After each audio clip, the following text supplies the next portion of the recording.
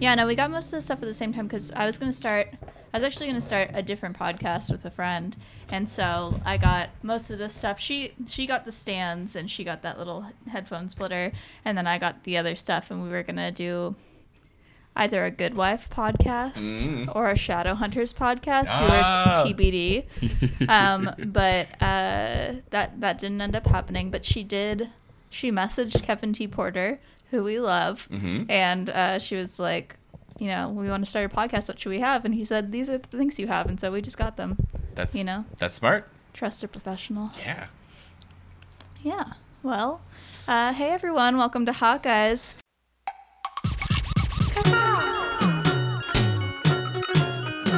Authentic knowledge and feelings. I feel it. Yeah, I know where you're going with this. You want a little clip that makes everybody laugh and feel good. You know what I mean? Instead, it's like, whoa. But I'm really not funny. No. And we shouldn't have a podcast. What? Okay. Oh, Captain, my Captain.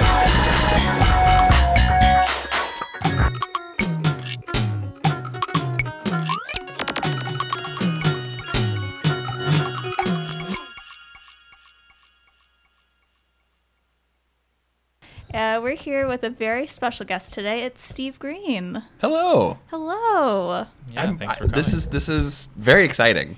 Super. Yeah, no, we're so happy to have you here. Talking about Ethan Hawke. Yeah. Such a fun topic. The most fun. Yeah, so what's your relation with Ethan Hawke? So I did not grow up with Ethan Hawke. I didn't get the Dead Poet Society Reality Bites starter pack that I feel like a lot of fans usually get. So my relationship to his work is primarily in the sort of character actor phase that he's grown into right now. So yeah, I didn't even see Before Sunrise until after I graduated college. So this has been something that I think has been a more recent development, but I think going through his filmography before doing this made me realize like how much of his work I enjoy, even if I wasn't conscious of it at the time. So yeah, and I think that kind of got intensified. One of my favorite interviews of the year, Filmmaker Magazine has a podcast called Back to One, where they talk about sort of the acting craft and the principles of acting. And his episode that he did back in January, I think he was talking for True West out in New York for the stage production. But the way he talked about the relationship between film acting and stage acting and just the cerebral intellectual way he not only approached it but was able to sort of verbalize to the host, I was like, man, I never realized how much I like this guy. So I think that's something that I have been on the lookout more since listening to that interview. He's someone who I think, especially like in the last few years, he's somebody who, even if you don't see the seams, even if you don't see him in the moment trying and making choices, I think he gives the kind of performances that you don't give unless you've put a lot of thought into it. He doesn't seem like a guy who shows up and just kind of wings it. And maybe that was the case earlier in his career when he was kind of utilizing kind of that natural charisma that he has. But I think that's why I like his most recent performances so much, because he's approaching it from, I think, a more cerebral space than he did earlier in his career. So that's sort of how I see his sort of overall arc as a on-screen person. Nice. Yeah. We're big fans of First Reformed. I think that might be our favorite. Yeah, no, he's so good. Yeah, and Adopt a Highway came out, but I was on the fence about whether I should watch it or wait. I'm on the fence about like anything that comes out from this point on. Like, I didn't see Juliet Naked because I was like, I got to save it for the pod. But I'm really tempted to, see. I mean, The Good Lord Bird, I'm probably gonna watch as soon as that as it's out. I fingers crossed you guys do an episode for each episode of that show. Yeah, I was thinking maybe two per podcast Okay, episode. there you go. Yeah, I That- guess it that would- depends on how many episodes it's gonna be of I the feel show. it's going to be like one of those cable seasons, so it's got to be like 10 episodes or something. I think it's Okay. 8. I want to say it's 8. 8. Yeah, I think it's gonna be a limited thing. But yeah, the first like official image that they sent out a week or two ago, like Yeah. I like if I wasn't already in on that show, like great, give it all to me right now. Yeah. Yeah, and like the cast on that is crazy. Not just Ethan Hawke, but then Steve Zahn from the Hawke Cinematic Universe, and then Daveed Diggs and Raphael Casal are in it. There's a bunch of other people in it too, but Oh, yeah, both of them are in it? they're both in it. Wow. Yeah, That's fun. yeah. I think that'll be fun. I also had a couple other Ethan Hawke like production updates I wanted to share while we're Yes. talking about Yes, it. please do. It'll be old news by the time. I know, yeah. You want to preserve your happiness for it in the moment. Like, this is how excited we were. Yeah. So Tesla, they announced the Sundance lineup, and Tesla is going to be premiering at Sundance in January, so that's exciting.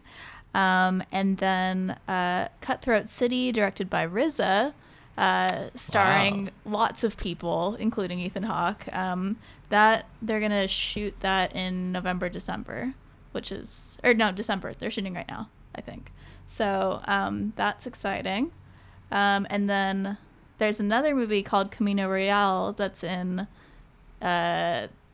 it's in development right now. But Ethan Hawke is set to write and direct it, and it's an adaptation of a Tennessee Williams play. There you go. Okay, Feels really Ethan Hawke. Yeah, for sure. Yeah. And then there's another movie called Cross that I don't really know anything about, but it's going to be Andrew Niccol, and it's also in development right now. Oh, and he's the guy that directed this movie, right? was Yes, gonna say, he that's a good directed. segue. Yes, he directed Wow. the movie we're talking about today, Lord of War, Yeah. and Gattaca, fan favorite Gattaca. Oh, he directed that one too. Yeah, Oh, okay. yeah, and he also I've did. clearly done my research. Yeah. Did he direct the Truman Show also? Did I imagine that, No, I or maybe write it, or have something to do with it? maybe he wrote it. I believe that's a Peter Weir joint, but I could be wrong. Oh, Peter Weir, Dead Poets Society. It all comes back. Yeah. Yeah. It's a great big swirl of. There are only 4 directors. Hollywood's a small town. Okay. Yes, Peter Weir and produced by Andrew Niccol. He was Yeah. involved. He was involved. He was present. Yeah. He was in some of the Is meetings. there? Oh, he wrote it. He wrote it. There you go. Okay. Yeah. So that's fun. But yeah, Lord of War. I had not seen this movie before. Yeah, me neither. But I liked it. Interesting. Yeah, I don't know. I guess I think I always just have pretty low expectations with Nicolas Cage. Like, I know he's a good actor, but he makes some choices sometimes. And Sure. so I try to, whenever I watch a Nicolas Cage movie, go in with low to no expectations so I can enjoy it as much as possible. So I did like this movie. Okay. Yeah. How did you guys feel? I think it was a little heavy-handed Yeah. and a little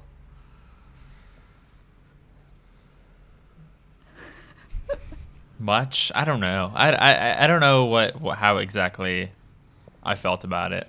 I kind of felt like it was going for like this kind of big, almost like Scorsese-esque rise to arc of a person going from humble beginnings to evil power. But I just don't think it always worked, because I think like the philosophical waxing of Nicolas Cage was just a little bit too much over the course of 2 hours. So In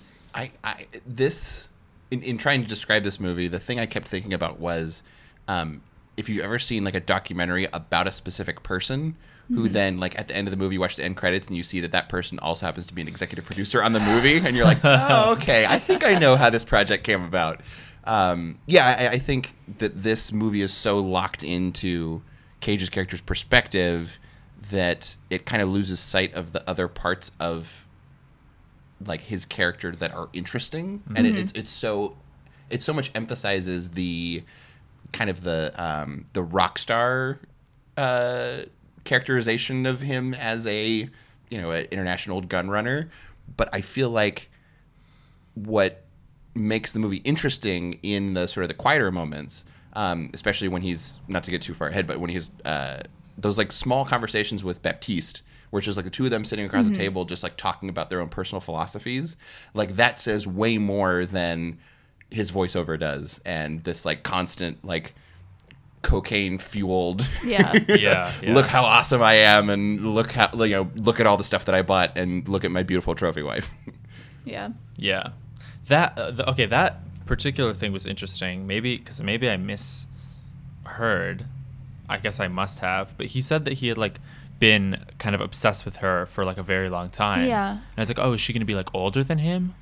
But that was not the case. I was like, how is that like mathematically possible that she didn't? I think he was like, they were teens in the same like Brooklyn area, Okay. and so she was like, they show her at the beginning, kind of like, it reminded me a little bit of Snow Falling on Cedars, where she's like the strawberry princess. She's like whatever the equivalent of that is in the neighborhood, and then she goes on to become a model, and he follows her career. Right. Yeah.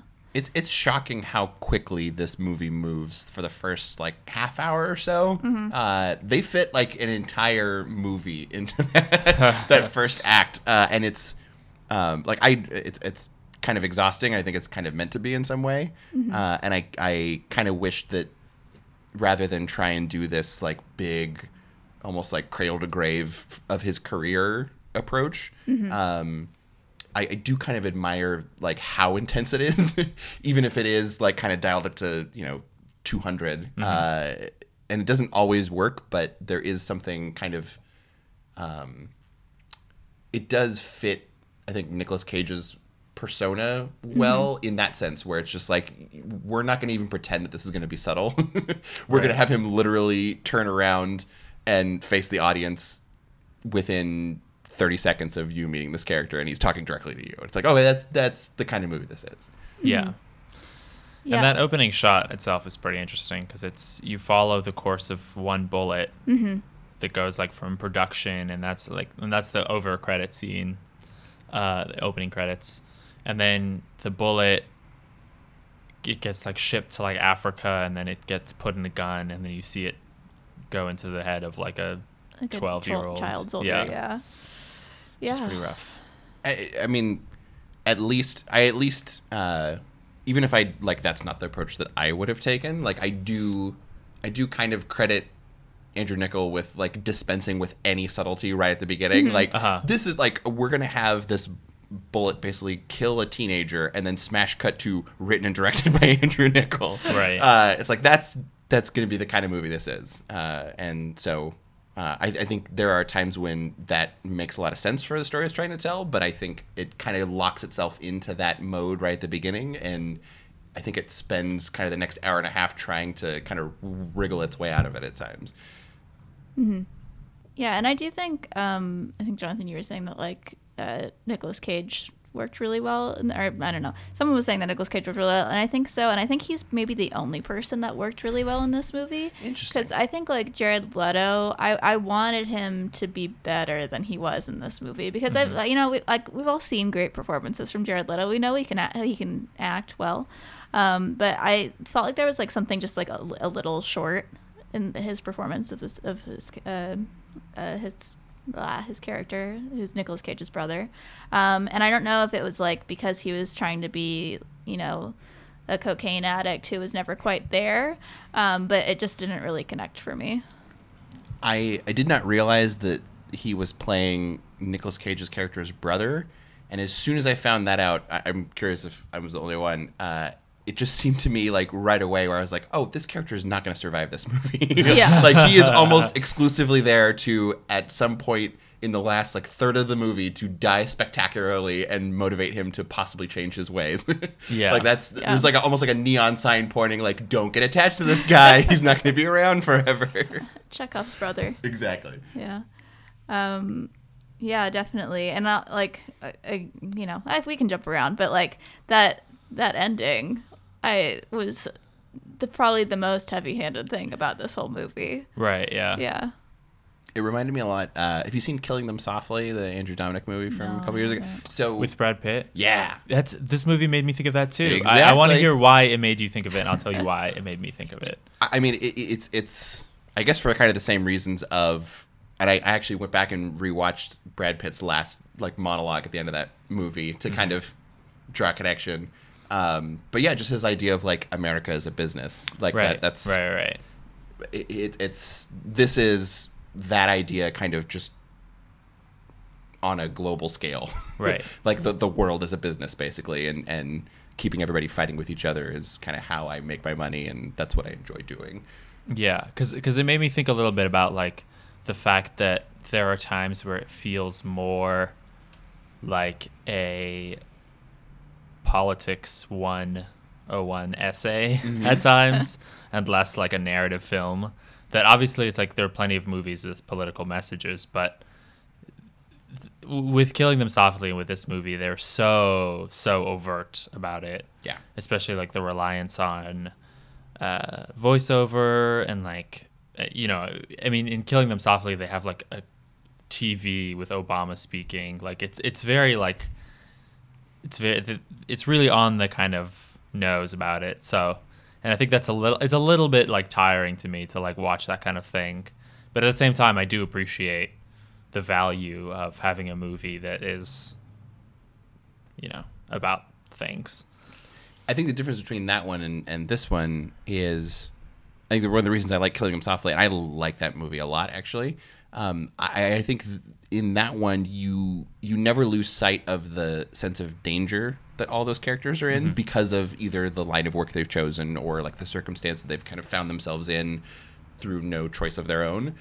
In this one, in Lord of War, I don't, even when characters are in war zones and like facing down assault rifles, I never got that sense of danger. Right. And I don't know if it's kind of the star quality of it, and you kind of know from the outset, or it's set up very conveniently at the outset for Nicolas Cage's character to be this rock star who like doesn't really face any consequences for what he does, and when he does, he seems to be in control of it and fine with it. The love of his life leaves him with his son, and he's like, well, yeah, that's kind of what I was expecting. Like, there's no, I don't get any sense of regret or remorse from him in any sort of meaningful way that translates to moving the story forward or moving like our understanding of anybody forward. And I think the other thing about Killing Them Softly is like it wrapped up this political message in a little bit of like an action movie suit. So you get a bit of the mix of like, because there's like a slow-mo bullet scene. Like there's a few like action movie things in that movie. And I think it tires you out less having the balance between like just fun, dumb action stuff and like this kind of story about greed and like money and all that stuff. Whereas with this movie, it's so steeped in this like idea of being like a prestige film, but it's also ridiculous because Nicolas Cage is in it. You know what I mean? Like, and it's ridiculous because of a lot of the like directorial choices and the like screenwriting choices and things like that. That I think it starts to feel a little bit tiring, because it somehow takes itself too seriously and sometimes not. I don't know. Do you know what I mean? It's in that weird gray area where it's definitely trying to be profound. Yeah. And I think it wants to have a little bit of a playful energy to it, especially when you have those like hotel room sequences where it's like, oh, look at the two brothers, like they're both with their respective ladies, like, and there's only a thin wall separating the two. Like it's trying to be winky and profound at the same time, which is a very hard combination to do if you're not 100% in control of what you're trying to say with blending those two. Right. And then I think another movie that I think of is Wolf of Wall Street, where you're sort of following this arc of, not to just exclusively talk about Martin Scorsese, but you're just sort of following this arc of a person coming from the ground up. Like, you see in the very beginning that he's like working in like a penny stocks and stuff like that, and he becomes very successful. But I think that movie as well, like what it had going for it was that there was actually a lot of humor in the movie. And I think there were a lot of other interesting characters that balanced it out a little bit more, because you had like Margot Robbie's character who's very strong. You have Kyle Chandler, who's like the dogged detective, but you see more of him in that movie than you do Ethan Hawke in this movie. Yeah. And I think Kyle Chandler works better than Ethan Hawke in Wolf of Wall Street than in this movie. And I think also just like Martin Scorsese, like I think he just excels at that kind of narrative style of like we're starting from the beginning and we're going to the end, and it's a very, very difficult thing to do, but he's done it for 30 years, and you kind of trust that kind of story in his hands. So Yeah, I think just to add on to the list of movies that this movie made us think about, Thank You for Smoking. That was that was a big one for me because there are those moments. I think I haven't seen it in a while, but there's definitely some fourth wall breaking in that movie and some narration, and it's about a similar a thing that kills people, but it's a little funny, but it's a little but there's a bit of a message, but but I think that this is not as good as Thank You for Smoking also. I would agree. That. Yeah. I think the humor is a big piece of the puzzle Totally. as well. Yeah. I know it's always a tricky thing, especially when talking about a movie. Such a heavy subject. Yeah. And I think there's also a trying not to just like make the movie the way I want it to be, but when you get into those Hawk scenes, which are woefully few in this movie, I think by the end, by the last one, when they're both in their respective suits and they're both kind of in that interrogation room, it made me really wonder what a like Catch Me If You Can version of this movie is. That's focused less on him being palling around with dictators around the world, and is more about him trying and I think there's a sprinkling of it in here, but there's not really even enough to care about Jack Valentine as a character. Because I feel like Cage is this like supernova that is just consuming everything around him, and there's just really no room to have it be like an equal two-hander that would have probably been a more entertaining framework for the movie. And I think that even in the hands of like someone who has been acting for a long time and is pretty good at it, like there's just not that much that Ethan Hawke can do because he's not given that much. I think none of the other characters are really given that much to work with, except for maybe Jared Leto, but he doesn't always kind of, even then his story is a little bit, I mean, he at least has something of an arc, you know what I mean? And I think that's kind of what was lacking from a lot of the characters in this movie. And there's a reason that he disappears, but it seems that when he comes back, his only purpose is to die. Like that's, I guess that there is some internal logic in the movie that makes sense that he would bring him along with him for that sort of last deal. But everything from when they arrive at that sort of negotiation table and he sees the really brutal attack, which is, it's kind of horrible, but everything in that sequence is sort of geared towards, we need to make sure that Vitaly makes that switch so that it makes sense that he dies. And it kind of puts a pause on everything else for a second that is being set up as this big important thing, this big important sort of transaction, and to just kind of shove all that to the side for this like little mini Leto short film inside it. It made me realize that there wasn't enough work being done with that character throughout the rest of the movie to where you could have those things running parallel, rather than like, we haven't really addressed his innate humanity that would make him want to give up his life basically to save all these people in this village. So let's just like push this like really important thing we've been building up to aside for a good 5 minutes, and then we'll come back to it when he's basically taking his last breath. Well, they don't do too much, but they do at least. I mean, early on in the movie, there is a scene where there are like they had like made their first big sale or something like that, and there were kids on the other side of the wall that were being gunned down by soldiers, and Jared Leto sort of peeks through and he has his gun and he's clearly thinking about like maybe he can shoot those guys to protect the kids. and he ends up being dissuaded from doing so. So I think that there is a little bit of establishing that is within his character to I do think the right maybe thing. what could have helped is if it was like clearer that his like drug problem came from his being like disturbed by the gun running. Because I think that's kind of what they were getting at, was that he was having a hard time with the job that they were doing, and that led him to go on the big coke binge. But It was his escape. Yeah, and I think if that had been a little clearer, and if maybe there were like 2 scenes in the movie, you know, because it was kind of it wasn't that, it was like 2 hours, right? A little bit over 2 hours. So it needed like just really brief, like just a little sprinkle of like purpose for his character. Yeah, and I think that goes back to the thing I was saying earlier about that we could have spent more time with some of the other characters in this movie and given them more to do. Yeah, I think with Ethan Hawke specifically, a lot of the work of like having the audience understand their characters, I think was done by Ethan Hawke before this movie. Like I think his character Jake in Training Day and his character Jake in Assault on Precinct 13, I think that those are both kind of, I think, like spiritually similar to this character, like a law Righteous. enforcement agent that is like, you know, righteous, Slightly naive. He's got the buzz cut where like someone took the hair trimmer and didn't bother like changing the setting. They just like, we're gonna set it at a 4 and just give that to you all around your head.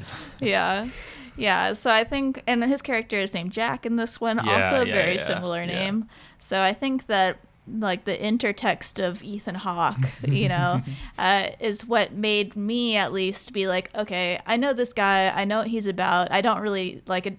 I wish that there was more for him, but because I know him as this guy, I can just accept what's going on. And I think that like, you know, Ethan Hawke's career can be broken up into different kinds of characters that he's played, and he's played diverse characters in every stage of his career, but there are like rough kind of groupings. I think the early career is like the slightly rebellious, like dreamboat. Yeah. And then this stage of his career is there's quite a bit of this like righteous cop type character that that we've seen in several movies now. Yeah, and I'm looking forward to watching Getaway with Selena Gomez, where I feel like he's probably going to be a similar kind of guy. Maybe not a cop though. I don't know. I don't know anything about it except for the poster. I'm really excited. Oh, Getaway? Yeah. Oh, I don't want to spoil it, but there is a there's a moment towards the end of that movie that is one of the most insane things ever put on film. Yeah, it's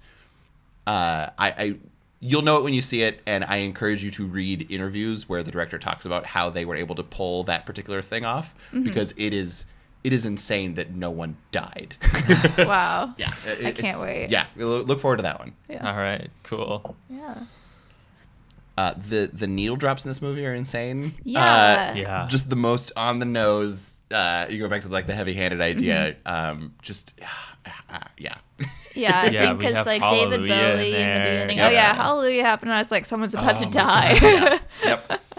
And the Swan Lake as he's like caressing his like AK-47.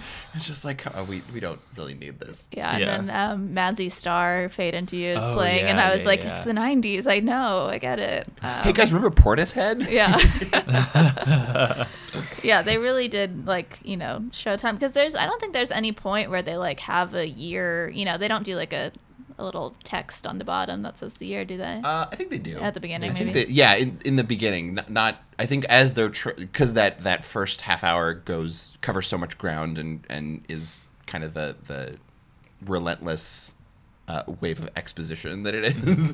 I think they do need to sort of say, okay, this happened in 1991. This happened in, you know, what however many years before that. Right. There's a scene where bullets are being shot and they do a ka-ching noise. I wrote that down too. Loved it. I loved it. It was good. Hey, do you know that bullets are his job and then he gets money whenever people fire it? I also wrote down that he says that he has a real talent for language, and then him speaking Spanish is like, no drogas. It's like, wow, I'm really getting the linguistic thing here. Yeah. Yeah, that's the first time that you see, like, because he's just like doesn't want to do anything to do with drugs, and then the guy's like, this is like pure shit right here. And so then he ends up, and that's how basically Jared Leto gets addicted to cocaine, is because the first step. There were like 6 kilos or something, and then a whole kilo went away with Jared Leto. Yeah. Yeah. I mean, and they were both doing it. It's just that Nick Cage didn't get carried away with it. So. Yeah. I really liked that scene with Jared Leto when he was like in the, like he found him in like Bolivia or something, and he had made the outline of Ukraine. With the cocaine. That was very good. There are so many fun things in this movie. Nothing more fun than bullets and assault rifles.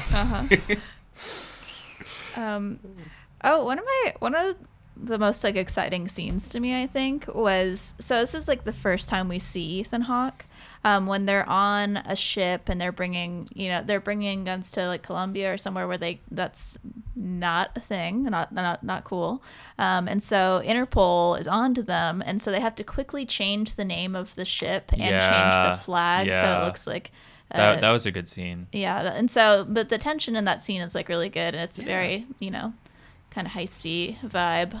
I do love that part, and it's a sequence like that makes me wish that the rest of the movie had that sense of tension and the idea that anything bad could go wrong at any second. Totally. Right. Yeah. That was, I think, one of the best scenes in the movie for sure. And in terms of like things that worked, I enjoyed the dynamic. Weirdly enough, like the two characters whose dynamic I enjoyed the most was Nicolas Cage and the like warlord that he was selling to. Mm-hmm. Yeah. The fictional president of was it Liberia, right? Yeah. And I thought they had a really interesting dynamic, because you see that like it's interesting to have Nicolas Cage, his character is like, he's put off by actual like literal violence in front of him. Mm-hmm. So it just shows the kind of like moral bankruptcy that he's fine with it as long as he doesn't have to see it. You know what I mean? In the sense that like there's a more, not to say that he's like a righteous person, obviously, but there's more moral clarity, I feel like, with the warlord, the president of Liberia, this character, because Andy. He he can handle the heat in the way that Nicolas Cage can't. He doesn't mind the physical act of like killing, and obviously that's not a good thing, but it makes him more sort of just like a consistent, like his personality, his moral philosophy is consistent, you know what I mean, in a way that like Nicolas Cage's, his character is not.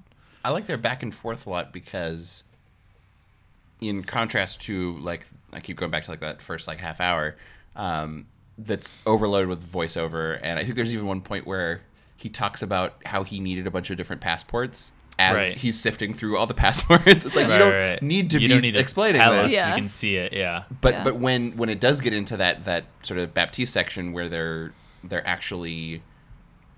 actually doing a lot of business, and it's more just them having those conversations, there's not as much you need to fill in with him kind of explaining things over your shoulder, and just like watching them play out and not seeing like an idea being shoved down your throat every 10 minutes is a nice kind of like breath of fresh air, which is kind of weird when you're talking about a dictator. But it's nice to like actually have some moments where you can see things unfold rather than having Nicolas Cage tell you how to feel at each moment. And also going back to what we talked about, humor, the dynamic between them and just those scenes around this period in the movie are one of the few times where we do have some humor, because we have this like consistent sort of in-joke with Andy, where he keeps saying something of something. He takes a compound word and then breaks it up.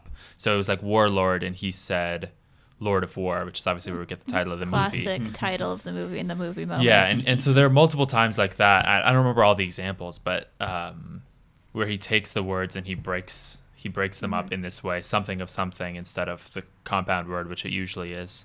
And Nicolas Cage keeps sort of correcting him. And I think those moments of humor kind of worked well, and they were interesting. And there's another scene as well where he's going to this hotel and they're watching, and this is one of those things where they're establishing the time that this is happening in. The two guys at the hotel in Liberia or watching TV, and it's about O.J. Simpson, and he's like, one of them says, "When I get to America, I won't live in Brentwood." That was really funny. Yeah. Yeah. The other something I have written down is no one can stop this bath of blood. Yeah. Yeah, that was good. And it does feel more. He keeps saying, "I like it my way" more, and it does feel more impactful to say it that way, because when you break it up, you really think about the components of each phrase. Lord of War feels more like a god than warlord. We have the connotation of just someone who is a strong man, a killer, mercenary, whatever. But Lord of War has a different connotation when you hear it. It sounds more like someone who's like a deity of destruction, basically. Kind of off topic, but have you guys ever seen the video where someone cuts together all the times when someone says the title of the movie in the movie and just imagines like if the movie ended when someone said the title? Yes, yeah. I haven't seen the cut, but I have seen the idea that what if the movie ended? Yeah. At that point, So when he said Lord of War, I just imagined like it smash cutting credits and playing like Hoobastank or something. And it made me very happy. That's funny. Yeah, we have a friend, former guest of the show, Jorge, who he loves it when they say the name of the movie in a movie. It's a lot of fun. It really gets him going. Like we watched Adaptation together, and he just went wild. Yeah. Another Nicolas Cage. Another Nicolas Cage. Yeah. Yeah. Yeah. Let's. Can we talk about Ava for a second? Sure. Should we maybe quickly? Oh, This battery's at 1. I don't know if. It was at 2 when we started. Yeah. Do you think it's gonna be a problem? I think it'll be fine. You think it'll be fine? I think we'll make it. Okay. Yeah. Is it gonna like flash or anything, or is it I just don't gonna know. die? I don't know. We'll find out together. Yeah, we will find out. I think we'll be fine. How long have we been recording? 36. Oh yeah. We got this. We're good. We're fine. Yeah. So Ava, yeah. So this is, I think, another in the series of Ethan Hawke movies that we've watched that does not pass the Bechdel test. Yeah, so many. We did a count back when we did the Newton Boys, like only 3 out of like 17 at that point passed the Bechdel test, and it's, it's fine. Not everything has to. It's just kind of like we know what it is. It's a baseline for like seeing that women get put in movies and have substantial, things to say, or anything to say that isn't about a man. But yeah, this is another one just like that. There are only 2 female characters in this movie. It's his mother and his wife. And they're technically in a room together, but they never talk. And Ava is played by Bridget Moynihan, who is very beautiful, and I love her a lot. She was in a couple TV shows that I watched in the mid-2000s. Not Blue Bloods, but 6 Degrees, short-lived, great show. And Eli Stone, short-lived, great show. Gotta have faith. Gotta have faith, yeah. Man, I love that show. Anyway, but yeah, so it was cool to see her in this. She was in iRobot too. This was a big time for her, the mid-2000s. But yeah, so I thought, she didn't have a lot to do in this movie. Like, she had lines, for sure, but they were, she didn't really have much of a character, like a personality, except for that she was a model. And she specifically didn't want to know how they were getting their money until she did know, Yeah. But yeah, the scene where he like manipulates her whole work and vacation schedule. It's so upsetting. It's really, really uncomfortable. Yeah, so he hires her for a fake modeling job, Right, yeah. and then she finds out that it was like quote unquote canceled. Like the photographer didn't make it because he was stuck in Miami, and then he also books the entire hotel so that no one else is there, so that she's alone with him. And then he makes it seem like he has a lot more money than he does have because he like rents a jet and puts his name on it. Yeah. Yeah, there's a lot going on here. And he in his narration, he makes some joke about how all good relationships are based on lies or something.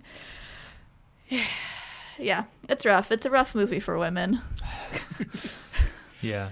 Yeah. And then I think one of the, it's not really a conversation, but the point when their son takes his first steps and in a bender, Cage's character is shouting at the TV, and oh god, some of the lines in that like chunk of like those paragraphs of dialogue, I wonder how many takes of those he actually got. But the interplay between the two of them when she's like, "Hey, your son just walked for the first time," and he sort of waves her away. Mm-hmm. I mean, yeah, the point is that he, is treating her. He's putting her on this pedestal and doesn't really want to engage with her as an actual person. Mm-hmm. Yeah, it's. I understand that's kind of the point, but right. There are ways of doing that while actually giving your actress something to do besides, kind of stare off into the middle distance and give concerned looks to their child. Mm-hmm. Yeah. I also thought her backstory was a little weak. Like her parents had been killed, someone shot them. And so that attaches her to guns. Right. Pretty intentionally. But that's kind of it. But yeah, so then I don't know, I just feel like I understand at the end that she was upset that her husband was an arms dealer and and that she was specifically upset because her parents had been shot and killed. But it still felt, because her character wasn't very fully formed. Even with that backstory, it didn't make it feel realistic that she would have such a strong reaction at the end. Mm-hmm. Where she took off all her clothes because she was so disgusted she couldn't even wear the clothes that he had bought with the gun money. I get it, but it just didn't totally connect for me still. Mm-hmm. Yeah. I mean, I think that maybe the kind of impression I got out of her was that her assumption, I feel like her assumption was that like there was probably something kind of illegal about what he was doing, and she didn't want to know exactly. Yeah. But I think that, because like in that sort of situation, like, she might assume that he's doing some shady stuff related to finance or something that's like not gonna have such a moral impact in the same way that this does. And I think that having her find out what it actually was like just past the pale for her. So I think that is kind of how I think a lot of people would presumably react to that specific, having someone be a arms dealer. Yeah. Yeah, I get it. I just wish that she was a real person. Yeah, no, I understand that point. Yeah. For sure. Yeah. Yeah, it seems like the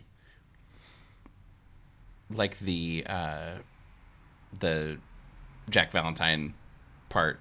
There's a germ of an idea there. There's a germ of another way this movie could have gone, but because it's trying to serve all these other ideas of him being this, keep going, like him being a rock star, basically, like it sort of chokes out all these other opportunities to explore what this movie could have been if you had room to actually do something else with it. Mm-hmm. Mm-hmm. Yeah. Yeah, I didn't think about it until you just said that, but this is another movie that I think I might have liked more if it was from the woman's perspective. Sure, We yeah. watched The Jimmy Show, and I felt that way a lot. And this one, like, if it was like kind of a Revolutionary Road situation, she's like home with, the husband's gone all the time doing something mysterious, and she was just home kind of seeing these things on the periphery, and it started to build, and maybe Jack Valentine came into her home, and like something happened there. Maybe, I don't know, but We're making Lord of War fanfic here. yeah, I love it. I love it. I mean, there's so many, because there are so many different ways this movie could have been done, because there are just so many different Elements to the movie. Yeah. Well, and we do have a scene where the Ethan Hawke and the two of them meet, where he tells her about, and that's how we learn about the Yeah. tragic parents Bruce Wayne backstory. Yeah. Because he like belabors that point, and he says that, you know, this should bother you because such and such reason. And he presents it. Well, she says, do you have any evidence?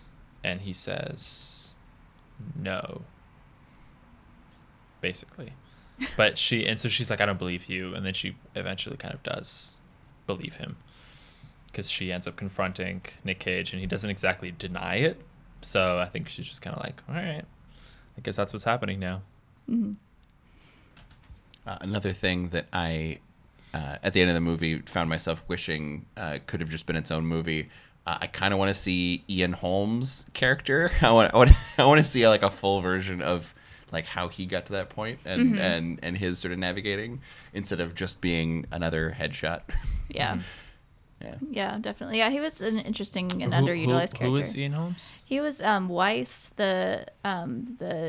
he was like the top gun runner before. Oh, yeah. But he had like some kind of ethical code, or well, I mean, more or less, like he decided who won wars.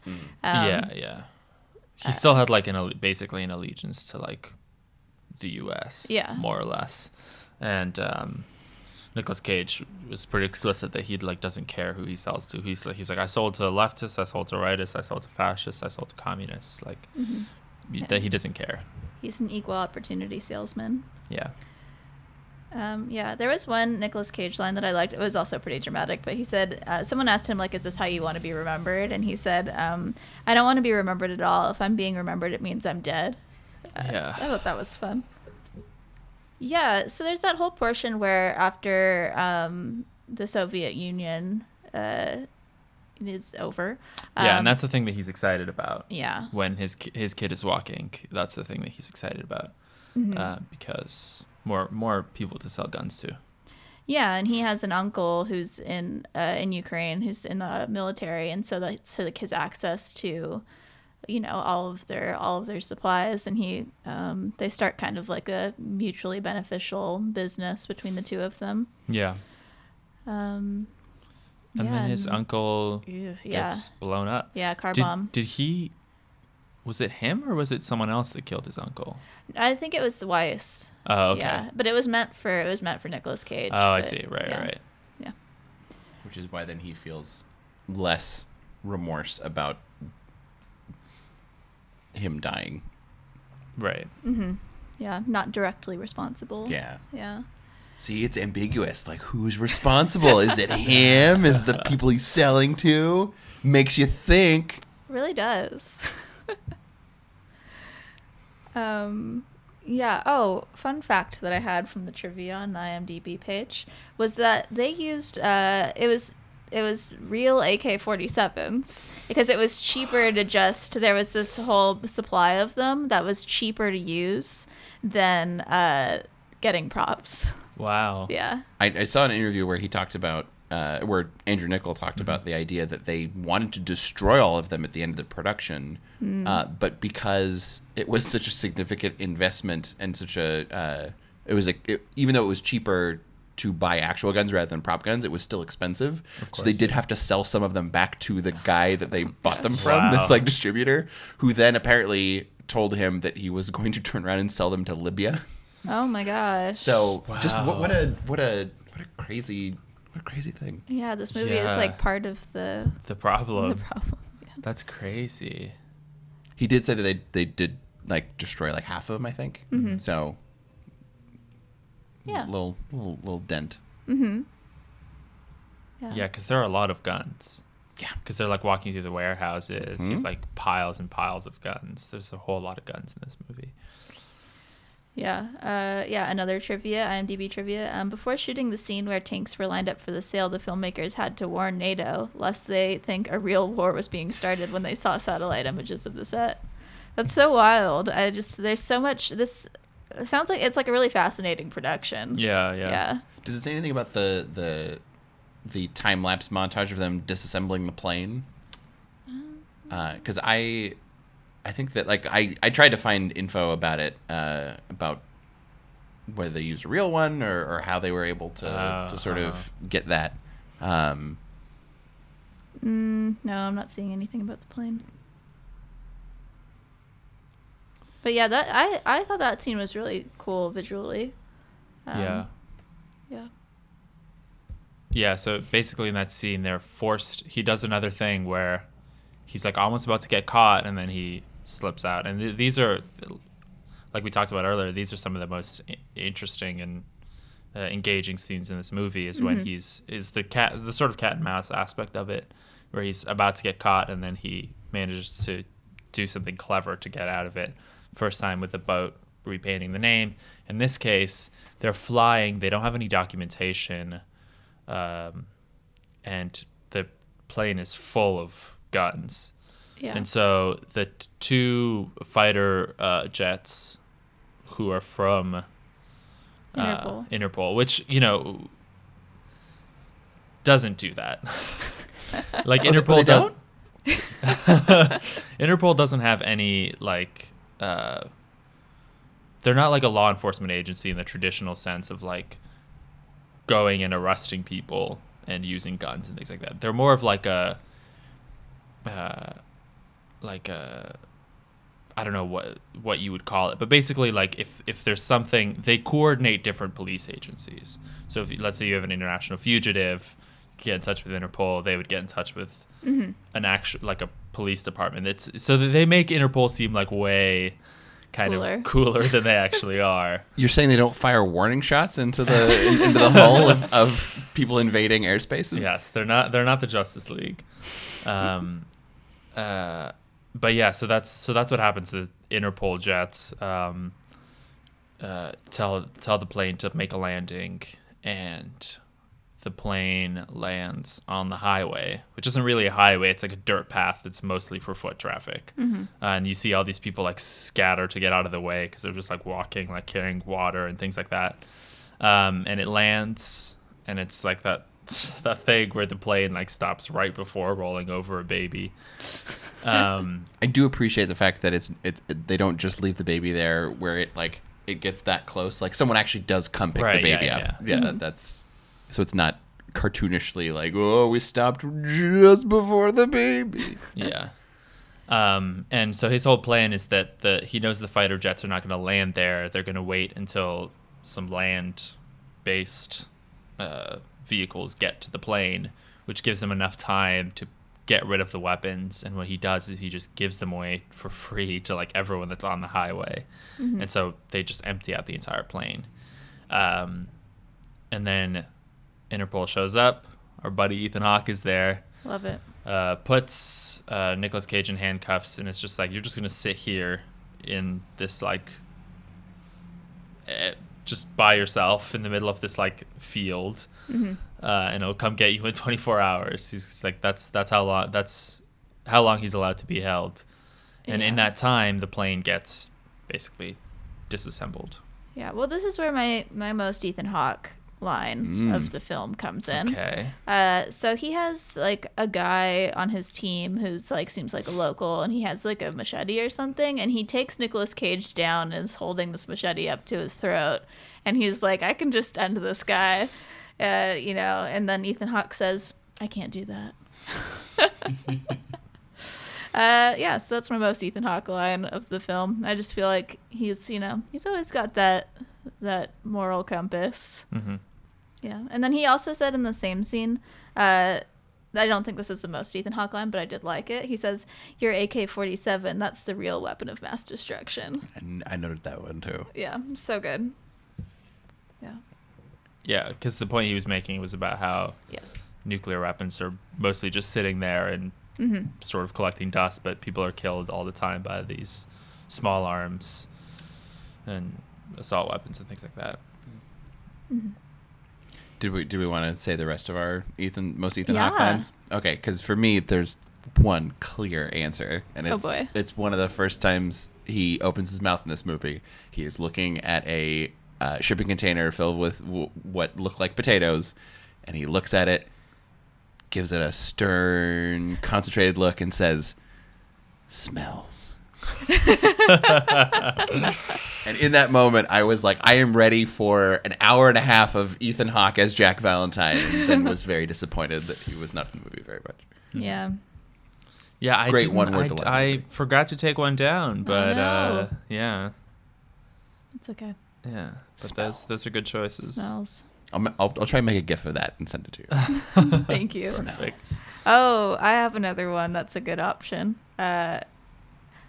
He at the end when he has Nicolas Cage in the interview room, he says, and also that interview room was like the most Super Gattaca weird. looking room. Like it Yeah, was like it had yeah. the blue like light coming down, and the walls were like that kind of like textured gray thing that's like Yeah, all over yeah. Gattaca. And him And, in and the- it was like weirdly like shaped too. Like there was the interview table was on top of like a step. Yeah. And then the rest of the room was completely empty. And then where there would be like a window, like a viewing window, was just like more concrete. Like it was just like this like intense minimalist like weird room. this brutalist, like Yeah. mid-century. Yeah. Yeah. Yeah. But yeah, in that scene, he says, Ethan Hawke says, "Are you paying attention or are you delusional?" Yeah. Ooh. Nice. Can I buy that one off of you? You can. Yeah. No, I have one more if you want to do it. You have an oh At the okay. bottom. Okay. Yeah, you got to get into your Ethan Hawke voice. Yeah. I would tell you to go to hell, but I think you're already there. I don't know why I made him sound like a snooty teenager. Yeah. Well, he was once. I That's love true. that there's approximately 5 seconds in between the first half of that sentence and the second half to where he's like, you want to guess how I'm finished this? You want to guess how I'm finished? You're already there. Yeah. Very self-satisfied smirk at the end of that sentence. Yeah.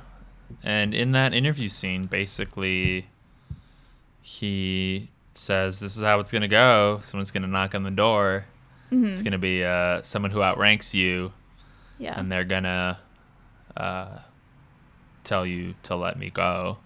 Yeah, I liked that scene because I think that's one of the ways that like this kind of more imaginative fourth wall breaking like style worked pretty well because he talks through like how all of these things are going to happen, and then at the same time it shows it happening. Right, And I right. thought that was like a fun technique, more so than like just using voiceover throughout the whole movie. Yeah, and I think this is actually some of the best acting from Ethan Hawke in this scene, in this movie. Weirdly enough, he doesn't actually have any lines in that moment, but when he's being explained what's going to happen, you see his face and you see like all of these emotions that are processing. Yeah. It's part like disbelief, and then part like it's sinking in that maybe this is exactly what's going to happen, and then like part anger and part like frustration, and you see that all in about like 2 seconds. Yeah. Which is like it's actually pretty powerful, like Man's a great actor. powerful acting in that scene.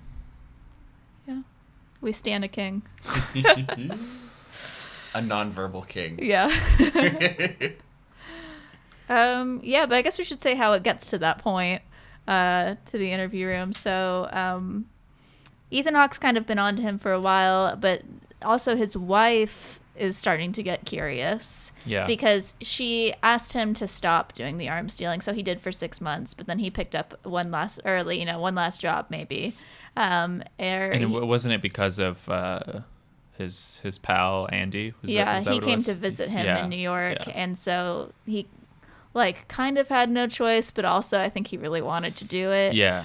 And so he sets up this deal for him, but his wife follows him to his shipping container where he keeps all of his like secret business stuff, his passports, lots Yeah. of guns in there, but because he's hard to follow, but she's not, which is what Ethan Hawke says. Right. So he follows her to the shipping container, which is how they end up, taking him down. Well, but then also at the same time, he's back in Liberia. Right. And they're taking the guns to Sierra Leone, and he's brought Jared Leto with him. And, Right. and then that whole fiasco happens.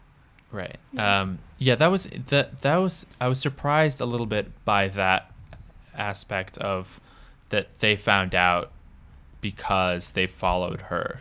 What I kind of expected would have happened was that she found it and she like did the right thing and went to whatever relevant police agency she would go to. Which Well, she had Jack Valentine's card. yes, she Did you see that business card? Yeah. It was very. It had like an interesting illustration on it. It was Yeah, weird. yeah, Like it yeah. didn't really look like a government business card. Yeah, I mean, it looked like a card of what the fictitious version of what like Interpol would be. You Yeah. know? Which is this one where they have fighter jets randomly, and they just shoot at planes. Like an off. It's like it has a logo on it that's like an off-brand UN logo. Yeah, It's like yeah, someone yeah. took the UN logo and then like rotated it And then, like, maybe like put a 90 sword or degrees and Yeah. yeah. Yeah. Yeah, so what happens with the Jared Leto situation is basically he does not want to go back, but he tells him like, let's do this. Like he just a big needs him payoff. because he needs someone that he can definitely trust to do this, to just watch his back. That's basically all he wants. And he brings him with him, and this is so weird, but they're literally doing the arms deal right above where the people Yeah. they're going to kill are. As you do. Yeah. Which, like, yeah, I don't know. It just doesn't make a ton of sense, but they're literally right above them, like 200 feet away from them, standing on top of this hill, like short hill. They're very close, is what I'm saying. And Jared Leto's like, oh, they're so close, they're gonna kill him right now. If we sell these guns to them, and he's like, hey, it's not our fight, you know. And Jared Leto decides to try to thwart the deal. Mm-hmm. He goes to the crate of grenades, opens it up, takes one out, and then He blows up like half of the weapons. yeah, and then gets shot. Yeah. He's like running and he gets shot. Does the platoon Yeah, dramatic. Pose, too. Yeah, Yeah. yeah, yeah. Yeah. arms up in the air getting Yeah. shot with bullets? Oh, Platoon. What a film. Your favorite? My favorite. She's never stayed awake through it. Yeah, I've seen it 5 times, but in parts. Yeah. Yeah, but I still like to say, I like to reference that line where he's like, I'm the child of Elias and Barnes. That's a classic Platoon line. Because I've really seen most of it 5 times. So you've essentially seen it like 2.5 times. Well, yeah, I think so. Yeah. Nice. Yeah, it's also my relationship with Saving Private Ryan. Ooh. Yeah, Okay. I can't do war movies. They just put me to sleep. There's something about the guns. They like just lull me. Yeah. Is it the same with this one? No, this one I was pretty good during this one, and I usually go to bed at like 10 p.m. So and I stayed up. Yeah, we I started stayed up until later. midnight watching this Yeah. one. So I made it. Yeah. Yeah. I'm sad you didn't get a 30 Seconds to Mars song in the credits as I a reward know. for finishing. Yeah, that would be good. I was kind of wondering like where this fell in the timeline of Jared Leto because I don't know. I just kind of It's just wanted this him is to this be is better. like post Panic Room. I think this would have been before Chapter 27, the Mark David Chapman movie where he put Oh, on. I forgot about that. This might have been like the last thing he did before that. How this would have been some years after Fight Club, right? Yeah, yeah. Okay. Yeah. Oh, that's true. I always forget about Fight Club. Another movie I thought a lot during this. Oh yeah. Hmm. I'm pulling up his filmography. Jared Leto. Yeah, I mean, I love My So-Called Life, but like he didn't really like do a lot of acting in that. Like he just like looked cute, you know. He was in Alexander before this. Forgot about that movie. I don't think I've ever seen that movie, but I really remember in Century City Mall, back when it was the old theater. It was like on the other side of the mall. They moved it around 2005, because that's right after Herbie Fully Loaded. Yeah. So they moved it to the other side of the mall. But in the old theater, there was like a giant. Oh, maybe it was Troy. There was a giant Alexander or Troy poster that I just remember walking by like a million times. Just a lot of armor. Yeah. And then after this, he did something called Lonely Hearts. Yeah, that one was delayed for a lot. No, that's never mind. I'm Okay. thinking of a Mr. different Nobody. one. That's what I'm thinking of. Yeah. That's the one that got delayed for a really long time. Oh, yeah. We Yeah, watched we that, watched that didn't we? movie. Yeah. Yeah. And then he was busy remaking The Shining and what's Last Emperor. There were a couple 30 Seconds to Oh. Mars videos Yes. in the mid 2000s that were basically just like him under the director alias Bartholomew Cubbins Oh my gosh. remaking just classic movies and being like, well, what if the band was in them? That's fun. Yeah, I see this. It's a series of video shorts. That's fun. Good for him. You know, doing what he wants. Mm-hmm. Yeah. Yeah. And then Dallas Buyers Club. He was good in that. Yeah. I didn't see it. Yeah. I don't know. Weird career. Yeah. Interesting choices. It's interesting that at one point this was considered like relatively normal for him, like being this like crazed coke addict drawing Ukraine on a table in like that was just like, oh well, like in retrospect that seems tame and compared with like going full method and terrorizing his coworkers. Yeah.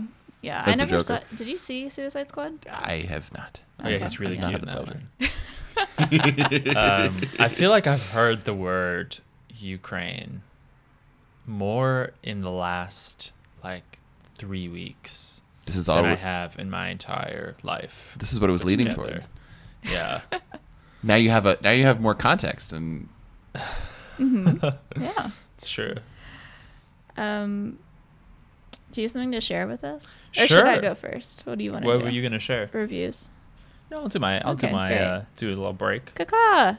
Jump into a hawk fact Do you here. want to do a hawk noise? Nice. Hawk sounds a little bit nice. that was more like, Like pterodactyl. yeah. That's, I think your hawk just has a sore throat. That's the only problem.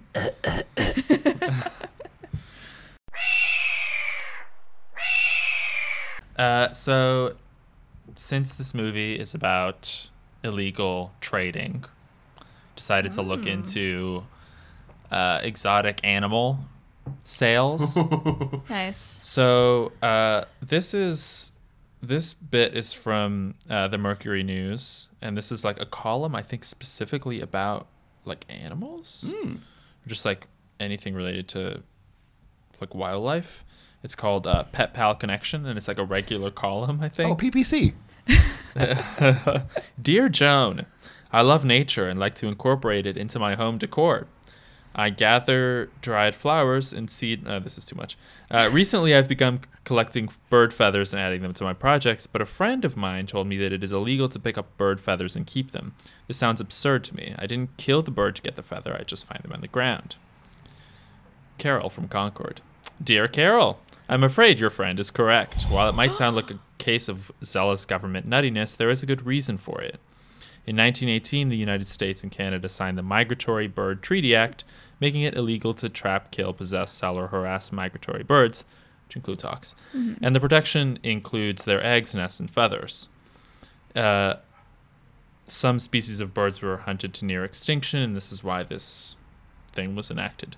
You are permitted to collect feathers from non-native birds, but you cannot collect from any protected birds, which includes 1,000 species on the list. It's not that they don't want you to have the feathers discarded by birds, it's just that they don't know how you acquired them. Someone could say they found a feather on the ground, but officials have no way of knowing whether that person innocently found the feather, killed a bird, or captured it to sell illegally. There are special permits for Native Americans and taxidermy and some other purposes, but for the most part, you cannot. The fines for conviction go up to $15,000 or $100,000 Wow. for eagle feathers. Wow. Yeah. And to bring in a little bit more of the crime aspect of it, there's this story about how, from Reuters, about how exotic animals are trapped in they're part of the drug trade in Mexico. They're not directly related to the drug aspect, but it's one of the things that some drug dealers trade is selling exotic animals, and they put them in these really horrible conditions. Like they'll stuff a hummingbird into like a cigarette pack, and Ooh. 9 out of 10 of the animals that they sell die. And so this isn't explicitly about hawks, but hawks are mentioned in these articles. So there you go. Illegal bird trading. Well, thank you for sharing that fact with us, Jonathan. Bleak. Well, this is a bleak movie. That's true. I wanted my hawk fact to have some social aspect to it.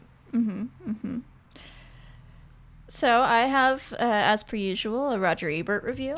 Because, he reviewed a lot of things. He's the guy. Yeah.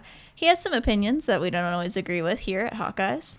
But he gave this 3.5 out of 4 stars. He really liked this movie. Interesting. Again, another, Ethan Hawke movies are on an upward trend with Roger Ebert. Yeah. He did not like the early ones. He sure did not. I feel like Roger had a soft spot for Nicolas Cage, though. I feel like he was willing to. One of the first things I remember reading a Roger Ebert review for was a Nicolas Cage movie called Knowing, which he gave 4 stars to. Yes, I remember that. Yeah. I remember when he did that. That was crazy. I watched that movie. It was so bad. There you go. So I think I wonder all if there's movies are precious gems, but that one was particularly precious.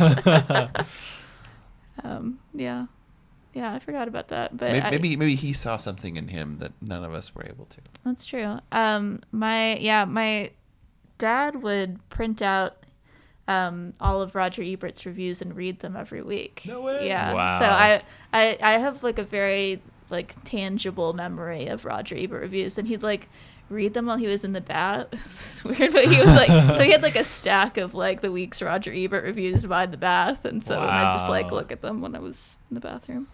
Crazy. Anyway, that's a fun story from my childhood. But yeah, he liked this movie. Probably just because he likes Nick Cage, and and he kind of contextualized it in the after it had come out after Hotel Rwanda.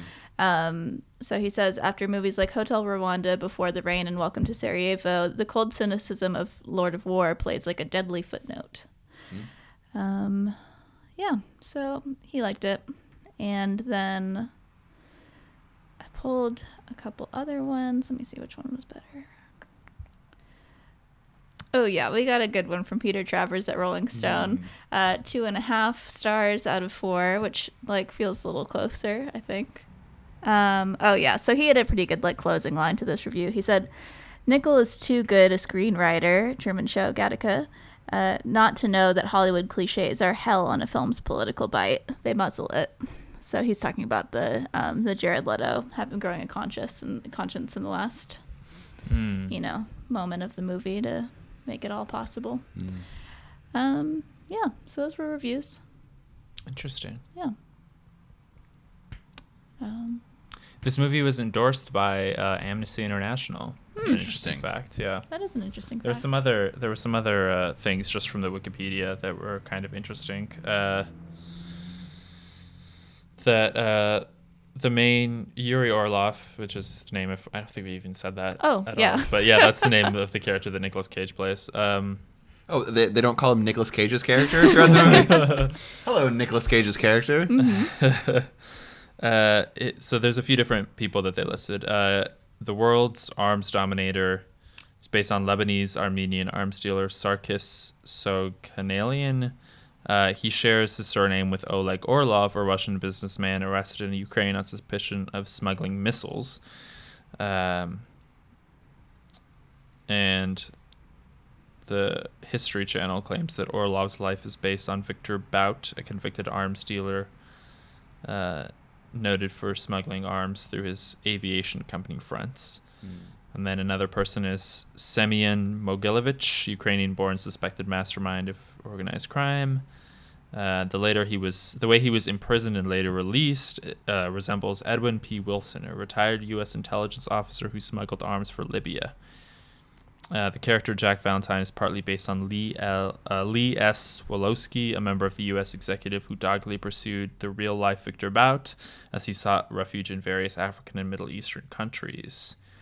And this is where they say, in reality, Interpol does not itself engage in law enforcement activities, has no power to arrest. Or hold machetes up to people's necks. Yeah. The character Andre Batiste Sr. is partly based on Charles Taylor, the president of Liberia. Jr. is based on Charles Taylor's son. Oh, and then the character Colonel Oliver Southern hints at Oliver North, known for his involvement in Iran-Contra. A little heavy-handed there. And we do have a reference to the Bush election in this movie. Oh, yeah. Do you remember where he says Baptiste is basically like, don't come to me about democracy. Rigging elections holds up after this. the Florida 2000 election news. Another interesting detail, kind of putting this in a very specific place and time. If you made this movie today, I don't know that you would necessarily need him to clarify that he did not do business with Bin Laden. I thought it was an interesting kind of thing that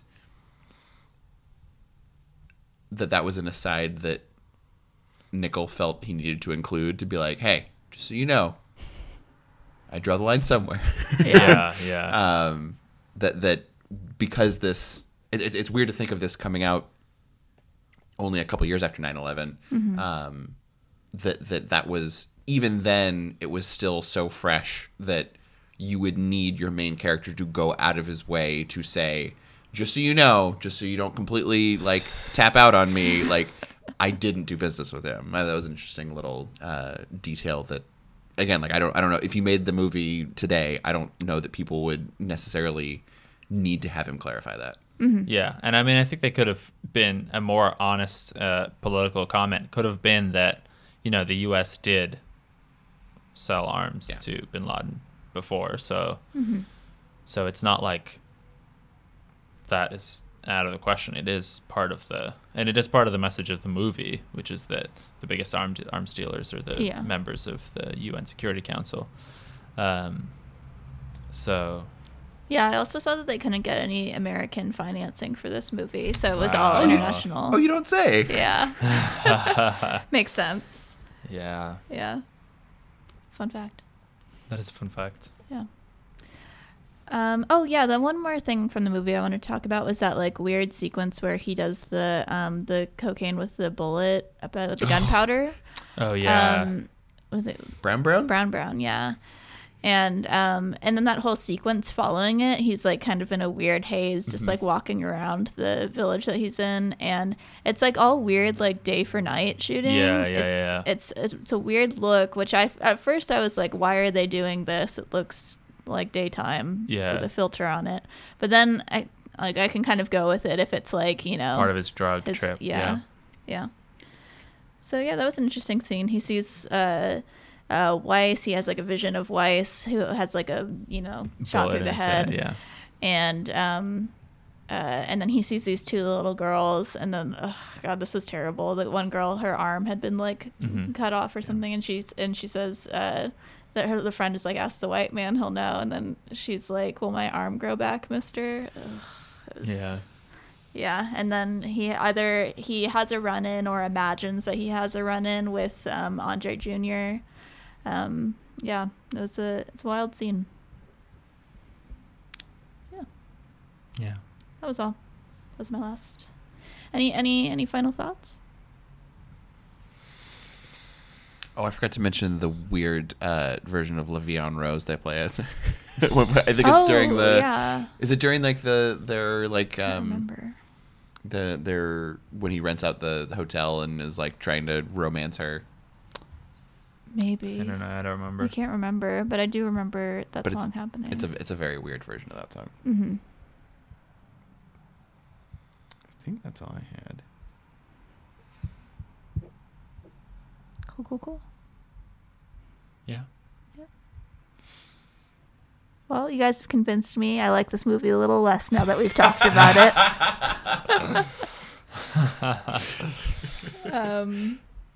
I've been Harper. You can find me online at Harping About on Instagram and Twitter and Letterboxd. Follow me on Letterboxd. I'm going to drop that. By this point, because it's Happy New Year, everyone. This my comes first gosh. episode of the new year, 2020. 2020. Yeah. So, yes, my ultimate list of my top 100 of the decade will be out. There you go. Exciting. So check that out on Letterboxd. Something I've been enjoying in pop culture outside of Ethan Hawke is the Frozen 2 soundtrack. Whoa. Yeah, I don't know. I feel like I saw it and then I left and was talking with some people about it. No one really was that into it. But I liked the music a lot. I don't know. It was fun. I like that song where they're talking about holding on to you at the beginning. Do you see Frozen 2 yet? Not yet. Oh, okay. But now you're Yeah.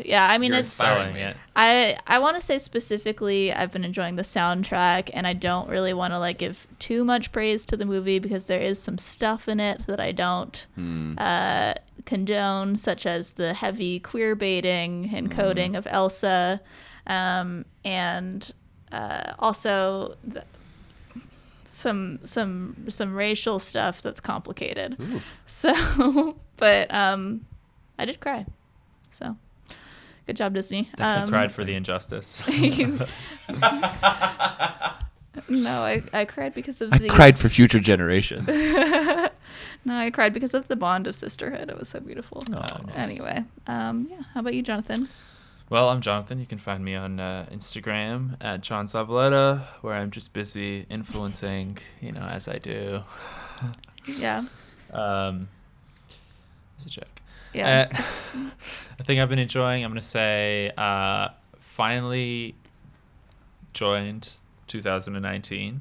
Oh yeah. Started watching Fleabag. We did it, guys. Which we're not into season 2 yet, so I don't know anything about Hot Priest, but have been enjoying season 1. Yeah. I yeah. mean, yeah, I work for Variety, so it's impossible for me not to know about Hot Priest. But yeah. Yeah, I'm looking forward to it though. Cool. Yeah. How about you, Steve? Where can the people find you, and what have you been enjoying? And do you have anything else you want to plug? All right. So this is kind of a complex answer as to where to find me, because I'm hoping that by the time people can listen to this, you will be able to find me on Twitter at one of two locations. One is my current handle at Steve Bruin. I went to UCLA, go Bruins. But given that Twitter is now releasing certain usernames that haven't been used in a really long time, the user that has the handle Steve Green tweeted once about a dozen years ago, Nice. back in 2007, that they were IMing with their nephew in Virginia. So I, whoever used it once and then never used it again, one, I kind of respect that. You got out of Twitter while you still could. But if they are not using that and they don't renew their handle, hopefully you can find me there. You can find me on Instagram at SteveIsGreen. I am on Letterboxd, but I haven't updated in a while. You have inspired me to go through and update all my 2019 viewing. Nice. I write for IndieWire.com, where I'm the associate TV editor, so you can find various reviews and interviews and features that I've done there. And one of those recent features ties in with the thing that I enjoy, which is a show called Lodge 49. AMC show, ran for 2 seasons. Unfortunately, it was canceled by AMC. I also hope that by the time you're listening to this, we'll have some news that they found a new home and that they're making a season 3. I still am holding out hope. The first season's on Hulu. Second season, as of now, is on AMC. Hopefully, it will eventually be in a place where you can watch all 2 seasons together. It's a lovely show. 2 seasons, 20 episodes in total. If you like Wyatt Russell, he's the one of the lead characters. Paul Giamatti is an executive producer on the series. Eventually does pop up in season 2 if that makes you more inclined to check it out. But really one of the best ensembles of any TV show out there, with a lot of actors really shining in opportunities to dig into a character. It's yeah, I love the show dearly, and I hope that someone out there gives the show a chance to keep telling its story, because they planned out 4 seasons. They only got to make 2. If those 2 are all we get, I will be grateful for them, but I really hope that we do get more. Yeah. Yeah. And then as for plugs, since this is a podcast, every year at 2 points in the year, in the middle of summer and at the end of the year, I write my top podcast episodes of the year list. It's my nice. favorite thing that I write every year. It's my baby. I put far too much work into it. I love it. But yeah, so that by the time you're listening to this, that will have been out. My 2019 list will have been out. So I hopefully it won't take up too much of my life between now and when it goes live after we're recording this. But yeah, so that'll be something that hopefully is out in the world and doesn't make people angry. Okay. Speaking of Twitter handles, did you hear that thing about at Flawless? Did you see that? Okay, so there was someone whose user for that exact same thing you were describing. They're releasing the handles. At Flawless tweeted once, like a really long time ago, and then someone tweeted at them and said, "I'm coming for your handle," and then they logged back on after like 13 years just to say FOH, fuck out of here, which is kind of amazing. Like that's a pretty good comeback. 13 years in the making. It's commitment to the bit. I appreciate it. Yeah. That's great. So hopefully that doesn't happen to With Steve with Green. at Steve Green. Yeah. Green logs Hopefully he up. just lets it go. Guys, I'm still IMing with my nephew. Yeah. He hasn't gotten back to me. I walked to Virginia. Speaking of Virginia and Wyatt Russell, he was in. He's also in Good Lord Bird. Well, Cool. that's and yes, and I think that is between that and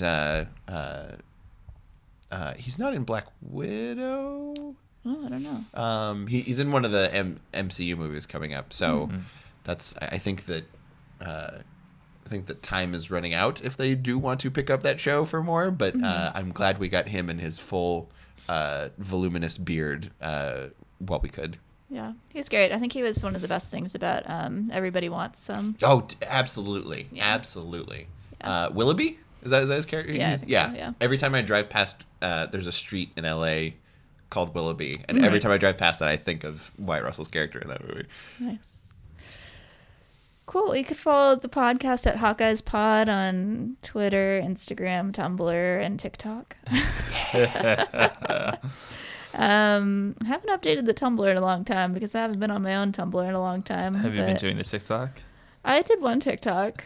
I'm trying to understand the Gen Z culture. I'm doing my best, but they're so young and it doesn't make any sense to me. The app is like poorly laid out. It's like it's not intuitive at all. And then they just like give you videos at the front. I don't know. I don't get it. And the humor, it's like they just like throw things and then laugh. I don't know. Well, we clearly need to start a movement, a meme where people like look at like good food or like a trash can or something, and then it just cuts to Ethan Hawke and Lord of War going, smells. You that's set it up great. for us. Yeah. Thank you. Yeah. Cool. Well, maybe by the time this episode is out, I'll start an account just to like get it going, so it's going from more places. I love it. I love it.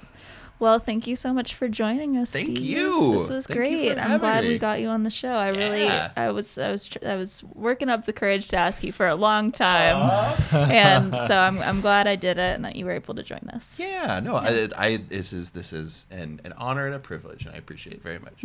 All right. Cool. Cool. All right. Good night, everyone.